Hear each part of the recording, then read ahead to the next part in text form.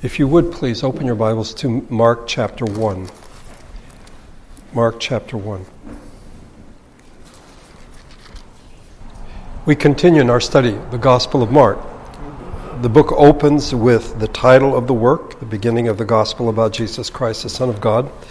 Then it tells us of the one who came before him to announce him, that is John, where he ministered, what he looked like, that is his appearance and his clothing and what he ate, his message and the response. And then Jesus appears. He is baptized and he goes into the wilderness. Then he begins to preach. The time has come, the kingdom of God is near. Repent and believe the gospel or the good news. Then we saw last Sunday the calling of the first four apostles, where he said, "Come, follow me, and I will make you fishers of men." I call them apostles, that's what they were later on, but at this point they are followers, they are disciples of Jesus of Nazareth. And then we have demonstrations of his authority.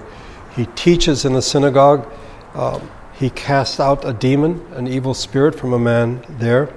He heals Simon's mother-in-law afterwards. Right after the service, he goes to Simon's house. His mother-in-law is sick with a fever. He takes her by the hand and heals her. And this opens the door to other acts of, we might say, authority, but also of deep compassion. That evening, so Sabbath is over, that evening, after sunset, the people brought to Jesus all the sick and demon-possessed. The whole town gathered at the door, and Jesus healed many who had various diseases. He also drove out demons, but he would not let the demons speak because they knew who he was. And then we saw that his ministry, like John's, because John going out in the wilderness and dressing like a crazy man, a wild man, and eating locusts and honey, Jesus' ministry was not going to fit the pattern of what people expected.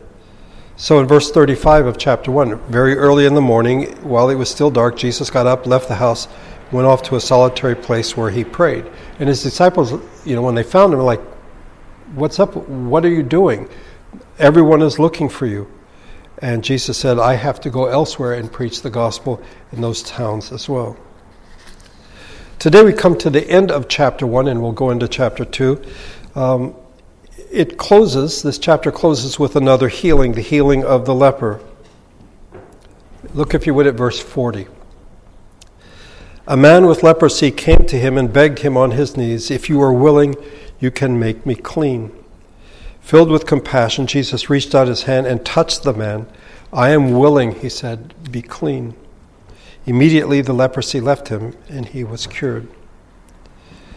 As many of you know, this is probably my favorite story recorded in the Gospels.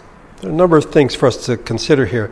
First of all, leprosy in the Old Testament, but also in the New Testament, was something that isolated. Someone who was a leper had to be removed from society. In Leviticus, there are 2 chapters that deal with the problem of leprosy and what was to be done. Lepers were considered unclean. This is from chapter 13 of Leviticus. "The person with such an infectious disease must wear torn clothes, let his hair be unkempt, cover the lower part of his face, and cry out, 'Unclean, unclean.' As long as he has the infection, he remains unclean. He must live alone. He must live outside the camp." Leprosy isolated, and someone was cast out of the camp. Of all the people of Israel, they were the most ostracized. They were the classic outsiders. They were not allowed to come into camp. They're excluded once Israel got into the promised land from the cities. They could not enter Jerusalem or the temple area for worship. In this story, the fact that this leper even comes up to Jesus is quite remarkable. In Luke 17, we have a more appropriate approach, if you wish. As he was going into a village, 10 men who had leprosy met him. They stood at a distance and called out in a loud voice, "Jesus, Master, have mercy," or "have pity on us." But this man has faith. He says, "If you are willing, you can make me clean." You'll notice he does not demand to be made clean. His approach is modest and respectful. Faith keeps him in his place before the one who has the power, and if he wants to, can in fact cure him. He is not demanding. He doesn't say, make me clean. He says, if you want to, if you are willing, you can do it. While it's not demanding, it is also quite confident that in fact the Lord Jesus is able to do this. That Jesus could in fact heal this man if he wanted to. And so we find a combination of modesty and confidence. And I think we tend to vacillate to one or the other. This man had both. There is this quiet confidence, this knowledge that in fact Jesus could heal him. If we would be honest, faith does not know if in fact the Lord will do this. When we pray to God, we ask that he do something, that he bring healing. But faith doesn't say, oh, I know in fact that this is what the Lord will do. The reality is, one day each one of us will die. Our time in these bodies is limited. But this man has confidence. He has confidence that if the Lord wants to, he can do this. It's not, the if is not, I'm not sure you can do this. If you can do this, no, he's quite confident that he can. And then what to me is the most moving part of this is that Jesus reaches out and touches the man and says, I am willing, be clean. If you think about it, Jesus could have very easily have backed up a few paces, like social distancing, keep your distance there, and I am willing, be clean. But it would have been entirely different, wouldn't it? Yes, the man would have been healed, but there's something about Jesus reaching out and touching him. At that point in human history, people believed that leprosy was contagious. That's why lepers had to be outside the community. The fact that Jesus reached out and touched that man speaks volumes. One writer put it this way, the whole gospel is in that grasp. This is the easiest of all the miracles to understand. Here is a man who since becoming ill has never been touched. Few acts could affect or would affect this constantly shunned leper like this man's touching him. And in the touch we have God's identifying love. Jesus touches him before he heals him. It's not like, no. You need to be healed and then we can touch. One of the lessons from this miracle is that the kingdom of heaven has come. That which is clean is stronger than that which is unclean, which is quite contrary to what we find in the Old Testament. If you read through Leviticus, which at times can be tedious, but you find a principle that if there's something or someone who is unclean and that something or someone touches someone who is clean, the clean becomes unclean. Now that Jesus has come into the world, it's quite the reverse. And we find this in 1 Corinthians 7, where Paul is dealing with the whole issue of marriage. And he says, and if a woman has a husband who is not a believer and he is willing to live with her, she must not divorce him. For the unbelieving husband has been sanctified through his wife, and the unbelieving wife has been sanctified through her believing husband.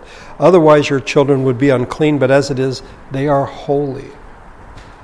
Paul imagines that there are situations in which you have a couple and one of them becomes a Christian. And the question is, well, I'm now a child of God. Should I live with someone who is not a child of God? Well, under the Old Testament system, it was like, no, he's unclean, you're clean. And Paul says, no, actually, you sanctify him. You make him holy. That's something all these centuries later we still don't fully comprehend. But this is what we find in the kingdom of heaven. It is easy to believe that Jesus touching this man would be enough to heal him. But Jesus speaks. He says words in order to interpret his touch. See, oftentimes our actions need to be clarified by things that we say. The act without words might be somewhat unclear. And if you have words but there's no action, then what is that? That's unimpressive. You may remember the story of the woman who had been bleeding for 12 years, and she touches Jesus' robe thinking, I will be healed, and she is healed, but that's not enough. Jesus says, who touched me? He wants a conversation. There have to be actions and words, not just one or the other. Put yourself in the place of this leper. No one has touched you for who knows how many years, and Jesus touches you, and then he speaks. And then he says, I am willing, be clean. Emotionally, wouldn't it just go over you like a tidal wave? It'd just be so amazing. The result is, immediately, we read in Mark, the key word, the man was in fact cured of his leprosy. And then Jesus gives this man instructions. Look, if you would, at verses 43 and 44.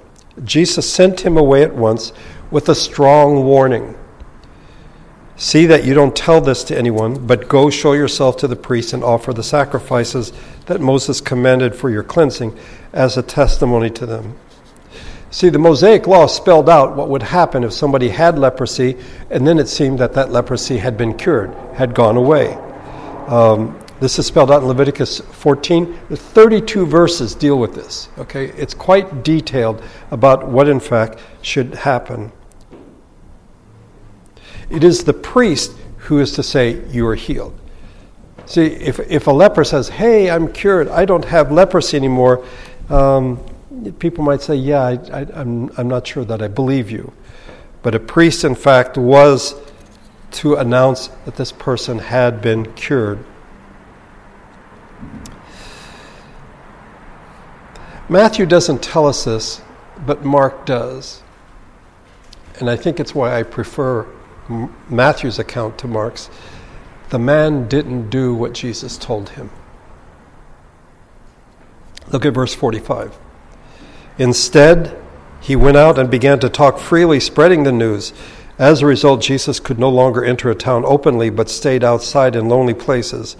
Yet the people came to him from everywhere. This is something I remember from when I first preached through Mark more than 40 years ago. And that is, we had someone who had been visiting our church. We were still meeting in a house at that point. And she, in fact, became quite irate with me and argued with me and said that I was wrong. That because I said this man disobeyed Jesus. He was supposed to go to Jerusalem, to the temple, and do the things that are required. And he didn't do that. And he was wrong. And she said, no, he wasn't. Aren't we supposed to share the gospel? Aren't we, in fact, to tell people what Jesus has done for us? Yes, but in this specific instance, the man is given very specific instructions about what he is to do. See that you don't tell this to anyone, but go show yourself to the priest. And as I said, Leviticus 14, there are 32 verses of what the priest is supposed to do. It's something that is to take 8 days, this rite of purification, to know, yes, in fact, this person has been healed of leprosy. Why did Jesus tell him to do this? Well, there are a number of possibilities. First of all, Jesus is acknowledging what is written in the law. That, in fact, in Leviticus, instructions are given. Jesus came to fulfill the law. But secondly, think about this. If Jesus cured a blind person, you would know it. People would like, oh, he can see now, she can see now. If Jesus healed someone who was lame, who was a cripple, now they can walk. The evidence is right there. But if somebody who had leprosy then claims, I don't have leprosy anymore, I think people would be suspicious, because maybe you're hiding it under your clothing. You still have leprosy, but you're not showing it to us. And therefore, you need an external witness. You need a priest who for 8 days has observed this person and at the end can say, yes, this person has been healed.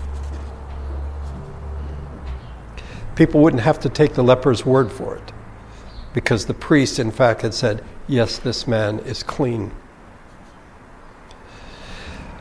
The procedure took 8 days, as I said, and I think, and this is just my opinion, those 8 days might have been days of meditation and of thinking of what has happened to him and who it was that did this to him.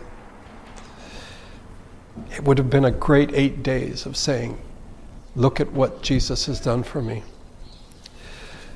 But above all, it gave the man the opportunity to be obedient to Jesus. Jesus said, this is what you're supposed to do. See, I think that many people ask God for miracles. They ask for healing or various things. And then God, in fact, in His grace, responds and brings healing. And then we don't hear any more from these people, do we? What we find is they do not obey Him. I find it intriguing that in Matthew's account, when the leper comes to Jesus, he says, Lord, if you are willing, you can make me clean. Look at the Mark account. He doesn't say Lord, does he? I think that's very telling, because in fact, he did not treat him as Lord. If you think Jesus is Lord and Jesus says, this is what you're supposed to do, that's what you're going to do. But in fact, the man did not do it. The bad example of this leper should be a lesson to us all. That when we come to the Lord in prayer, we acknowledge Him as Lord. And when we're finished praying, we obey Him by God's grace as we live our lives. Now we come to chapter 2, and it's another healing. And this is, I think, another familiar story. Let me read the first 12 verses of chapter 2. A few days later, when Jesus again entered Capernaum, the people heard that He had come home. So many gathered that there was no room left, not even outside the door, and He preached the word to them. Some men came, bringing to Him a paralytic carried by 4 of them. Since they could not get him to Jesus because of the crowd, they made an opening in the roof above Jesus, and after digging through it, lowered the mat that the paralyzed man was lying on. When Jesus saw their faith, He said to the paralytic, Son, your sins are forgiven. Now some of the teachers of the law were sitting there thinking to themselves, why does this man talk like that? He's blaspheming. Who can forgive sins but God alone? Immediately, Jesus knew in His spirit that this is what they were thinking in their hearts, and He said to them, why are you thinking these things? Which is easier to say to the paralytic, your sins are forgiven, or to say, get up, take your mat, and walk? But that you may know that the Son of Man has authority on earth to forgive sins, He said to the paralytic, I tell you, get up, take your mat, and go home. He got up, immediately took his mat, and walked out in full view of them all. This amazed everyone, and they praised God, saying, we have never seen anything like this. The location. I don't know that I've ever noticed this before, but Jesus comes to Capernaum. He comes home. Now, he was raised in Nazareth, and at a certain point in his life, we're not told when or why, he and his family, his mother as well, moved to Capernaum. Okay? Verse number 1, when Jesus had again entered Capernaum, the people heard that he had come home. It appears that this miracle happened in Jesus' house, in his home. He had come home. There's so many people, though, that have come to Jesus' house that the 4 men who are carrying this paralyzed man, this paralytic on a mat, they can't get in. So instead, they go up to the roof and they dig a hole in the roof and lower him down. Jesus' response is not what we might expect. We might expect him to say, you are healed. I'm willing. Be clean. Now you can move. But instead he says, your sins are forgiven. we would expect more of what we read in John 5, the man who is at the pool of Bethesda. The audience among them are teachers of the law. Matthew gives us a lot more detail.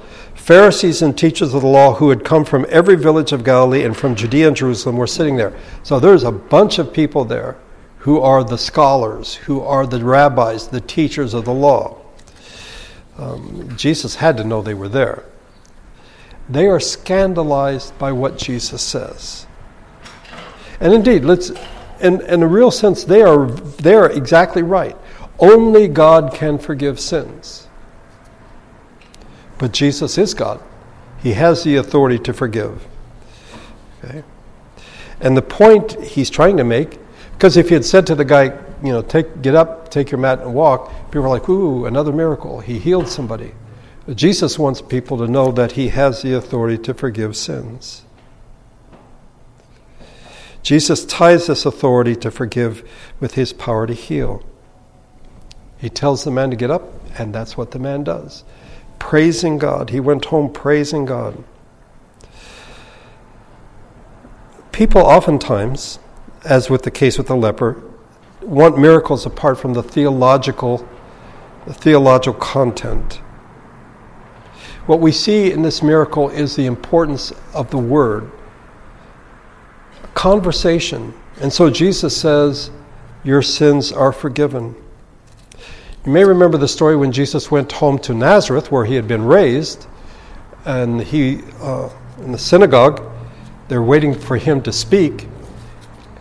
Actually, they don't want him to speak. They want him to do the miracles there that he had done elsewhere. And when he speaks, they are unhappy with what he has to say. They want the miracles, they don't want the Jesus. They don't want the Lord. They want him to do the miracles. But Jesus speaks and he accomplishes miracles. He heals this man. There's no magic wand. There is a conversation, however. Some have suggested that, in fact, there's a connection between this man's condition and some sin or sinful behavior in his life. We're not told this, and I would not want to go beyond what we find in Scripture. Okay. If, in fact, it is the result of sin, and I say if, it is really striking that Jesus calls him son. Son, your sins are forgiven. The authority of Jesus is removed by the fact that this man, in fact, can get up and walk, and he does. So now people know something they didn't know before, and that is Jesus can forgive sins. And how do we know that? Because Jesus said, your sins are forgiven. Get up and walk. And the man does. In Psalm 130, if you, O Lord, kept a record of sins, O Lord, who could stand? But with you there is forgiveness, therefore you are feared. When we went through a series on miracles, we looked at this particular miracle. And one of the things I mentioned is that as far as we know, we're not told, it wasn't the paralyzed man, the paralytic, who had faith. He wasn't like the leper who said, if you're willing, you can get rid of this paralysis. It is his 4 friends who have faith. If you look at it, when Jesus saw their faith, he said to the paralytic, son, your sins are forgiven. Faith is trusting God, believing. It is to be the mark of a Christian, one who is a child of God. And as one writer put it, faith is not simply the means through which a person becomes a Christian, but also the essential manner of the Christian life. We are Protestants. We are children of the Reformation. We believe sola fide, that is only by faith. Yeah, but we're also children of this age. And so we tend to think of faith as something very, very individual, that I must have faith for me and me alone. It's become very private and very individualistic. On top of that, we live in an age, certainly with this pandemic, in which we are isolated. We're isolated from one another. Suffering and pain, sickness has isolated us from one another. Think of the thousands who have died alone as a result of COVID-19. And so we might think faith is something I must do for me and for me alone. I would say this is not a biblical view of faith. These men have faith for their friend. And they don't say anything. They trash the roof, they open it up, and they lower the guy down. And nobody says, could you fix this guy? They believe that Jesus can. It is a silent faith. And Jesus, in fact, heals the man. It is a remarkable story. And yet, by God's grace, it is a story that we live out every day. Certainly on Sundays when we gather and we speak of needs in our lives and the lives of others, and we believe for others as we pray. Third story, and then we will be finished, and that is the calling of Levi. This is in verses 13 through 17. Jesus has already called 4 disciples, Simon, Andrew, James, and John. These are fishermen. They are unschooled, ordinary men, as the Sanhedrin observed. Jesus calls them to be fishers of men, and they follow him. He called them in the midst of their work, manual labor. But now this calling of Levi also takes place in the midst of his work, but he's not a fisherman. His work is quite different. Look, if you would, at verses 13 through 17. Once again, Jesus went out beside the lake. A large crowd came to him, and he began to teach them. As he walked along, he saw Levi, son of Alphaeus, sitting at the tax collector's booth. "Follow me," Jesus told him, and Levi got up and followed him. While Jesus was having dinner at Levi's house, many tax collectors and sinners were eating with him and his disciples, for there were many who followed him. When the teachers of the law, who were Pharisees, saw him eating with the sinners and tax collectors, they asked his disciples, "Why does he eat with tax collectors and sinners?" On hearing this, Jesus said to them, "It is not the healthy who need a doctor, but the sick. I have not come to call the righteous, but sinners." A bit of background about tax collectors. Okay, the way that the Romans set up the system is, they're the occupying force. Okay, the people already hate them. So they sort of have a buffer between them and the local population. They hire people, or they get people from the local population to collect the taxes. So the Romans don't do it directly. They're hated already. So let somebody else do it. And what they would do is they would have an auction. And they would bid out and say, okay, who wants to collect taxes for Capernaum? And whoever had the highest bid, he would get the job. And he would have X amount of money he was to collect in taxes. That's not to say he couldn't collect a lot more, just so he got what the Romans wanted. And so the tax collectors were hated by the local people, not only because they worked for the enemy, the occupying force, but because they were dishonest. They took more than they needed to. And by the way, there were taxes. Well, we live in a tax-driven society as well. There was a poll tax, land tax, toll tax if you traveled, inheritance tax, all these taxes. And Levi is one of these tax collectors. Okay. By the way, Levi has another name. His name is Matthew, as in the writer of the Gospel of Matthew. These men were seen as traitors. They worked for the enemy. At a later time, we're not exactly sure about this, but in the Mishnah, that is a record of the traditions of the Jews, it was said that they could not be witnesses in legal trials. Okay? They were put in the category of murderers and robbers. And you can't trust them, so they cannot be witnesses. As a result, these people were outside normal society. The law spoke of clean and unclean. Lepers are unclean. Guess what? Tax collectors, unclean as well. They're outsiders. In today's language, we would say they're the other. those guys over there. Okay? And so it was easy to distinguish between them and the local population. Yes, they were Jews. It might have been Levi's hometown, Capernaum. Yeah, but everyone knew he's not like us. He's one of those guys. So how are you supposed to treat such people? How are you supposed to treat such people? If you see them as outsiders, if you see them as unclean, what is to be your position? How are you going to treat them? Well, according to the Pharisees and the others, they are sinners, these tax collectors, and you're not to have anything to do with them. I've mentioned this before, but at least one scholar has argued that the reason Jesus was crucified was because he ate with these people. He broke social convention. You're not supposed to eat with these people. They are unclean. But Jesus is quite different from the Pharisees and the teachers of the law. He, in fact, did eat with them. In Luke 7, we have the story of Simeon, the Pharisee who invites Jesus over for dinner. Now, one of the Pharisees invited Jesus to have dinner with him. He went to the Pharisee's house and reclined at the table. By the way, Jesus would eat with tax collectors. He'll also eat with Pharisees. Okay? When a woman who had lived a sinful life in that town learned that Jesus was eating at the Pharisee's house, she brought an alabaster jar of perfume, and as she stood behind him at his feet weeping, she began to wet his feet with her tears.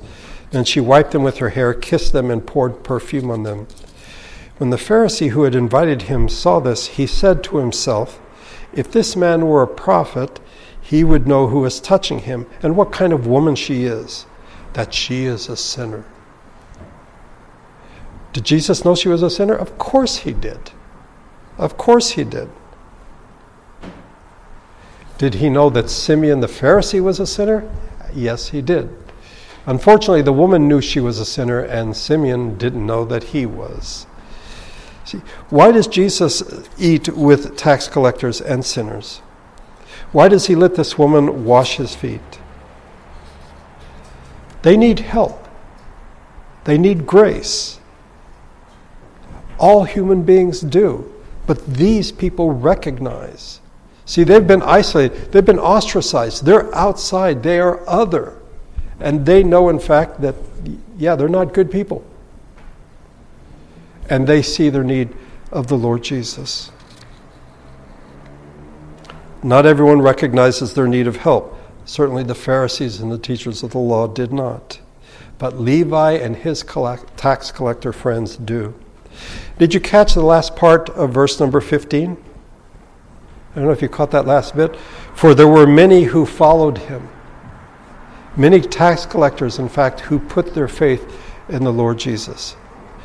Did they leave their profession of collecting taxes like Levi? Not necessarily.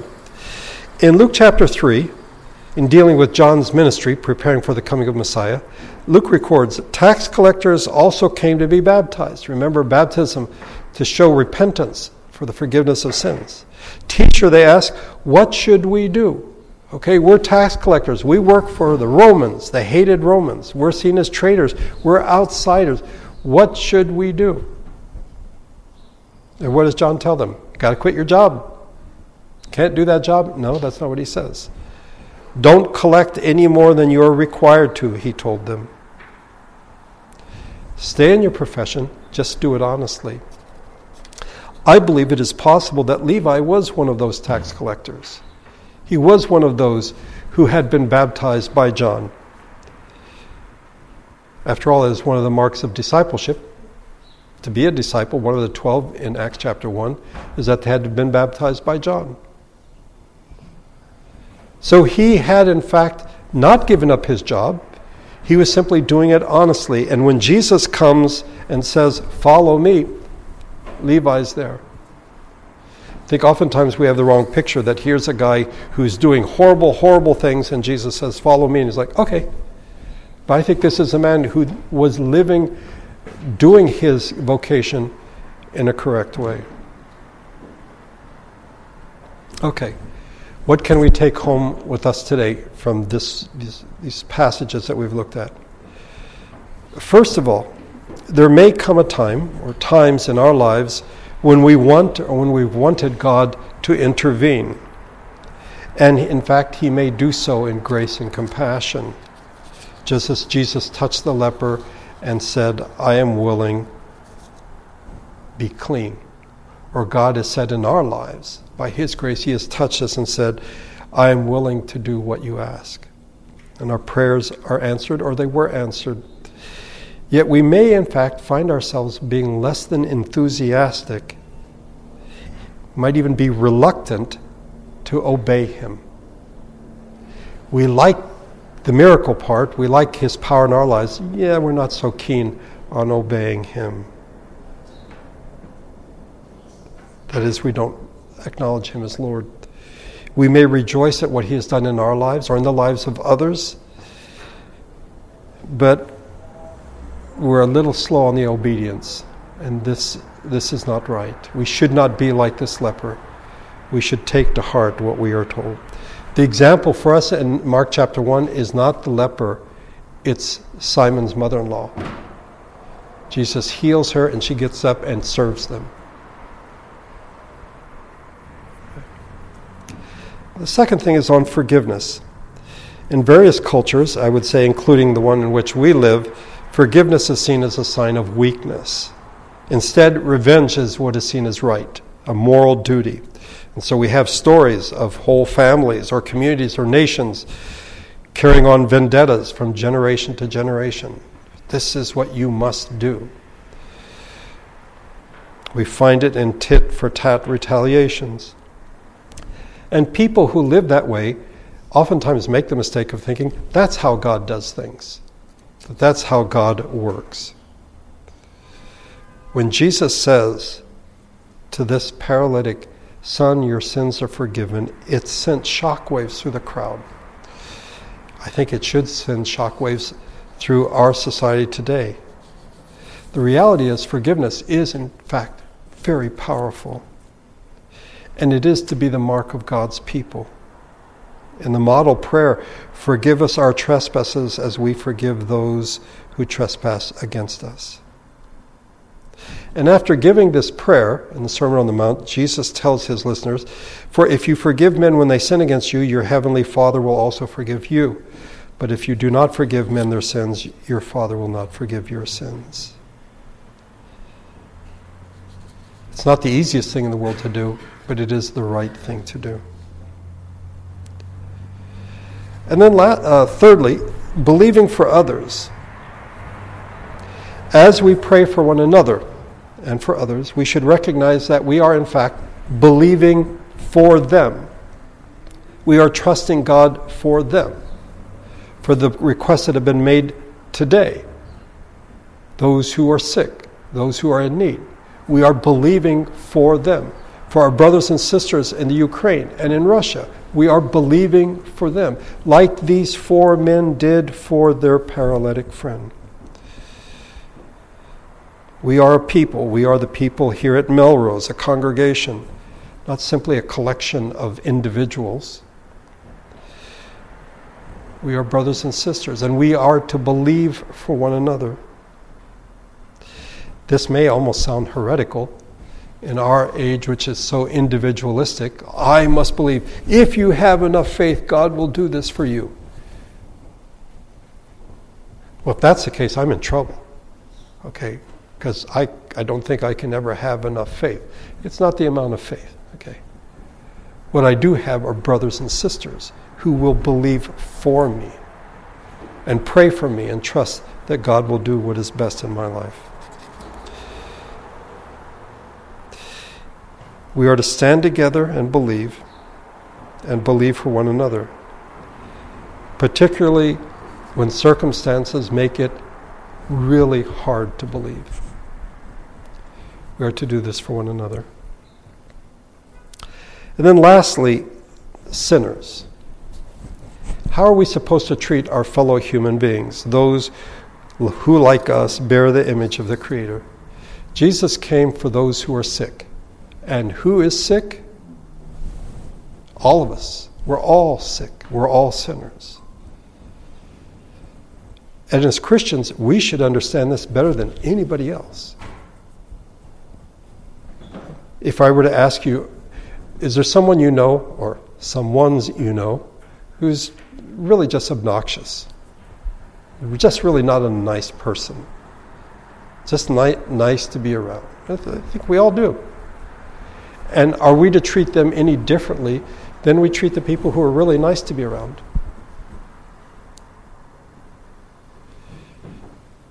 Jesus will eat with the Pharisee.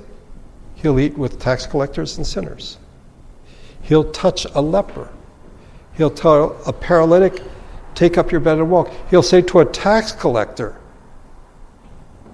another outsider like the leper, come on, follow me, be my disciple. This is how we should live our lives. The fact is,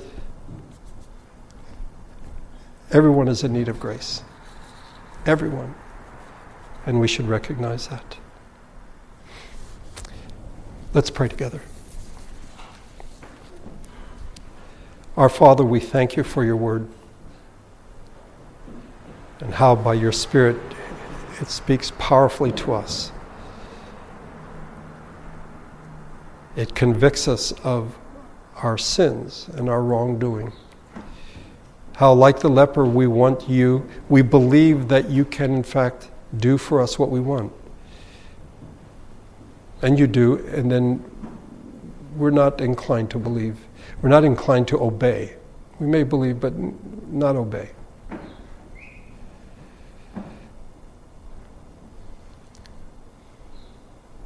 We are to believe for one another.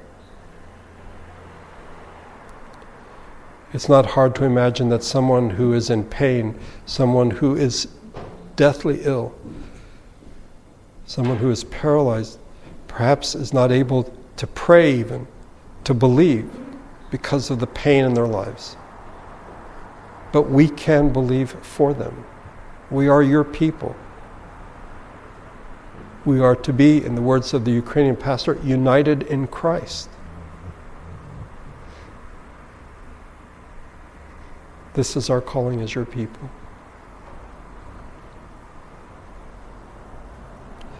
May we forgive as we have been forgiven. May we see others as ourselves, as those in need of your grace.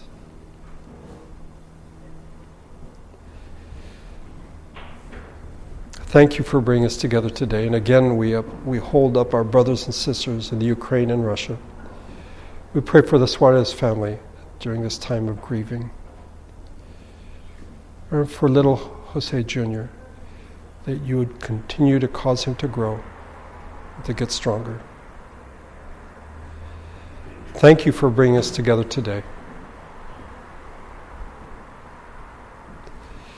May your Spirit and your grace go with us as we leave this place and keep us in the coming days. I pray in Jesus' name. Amen.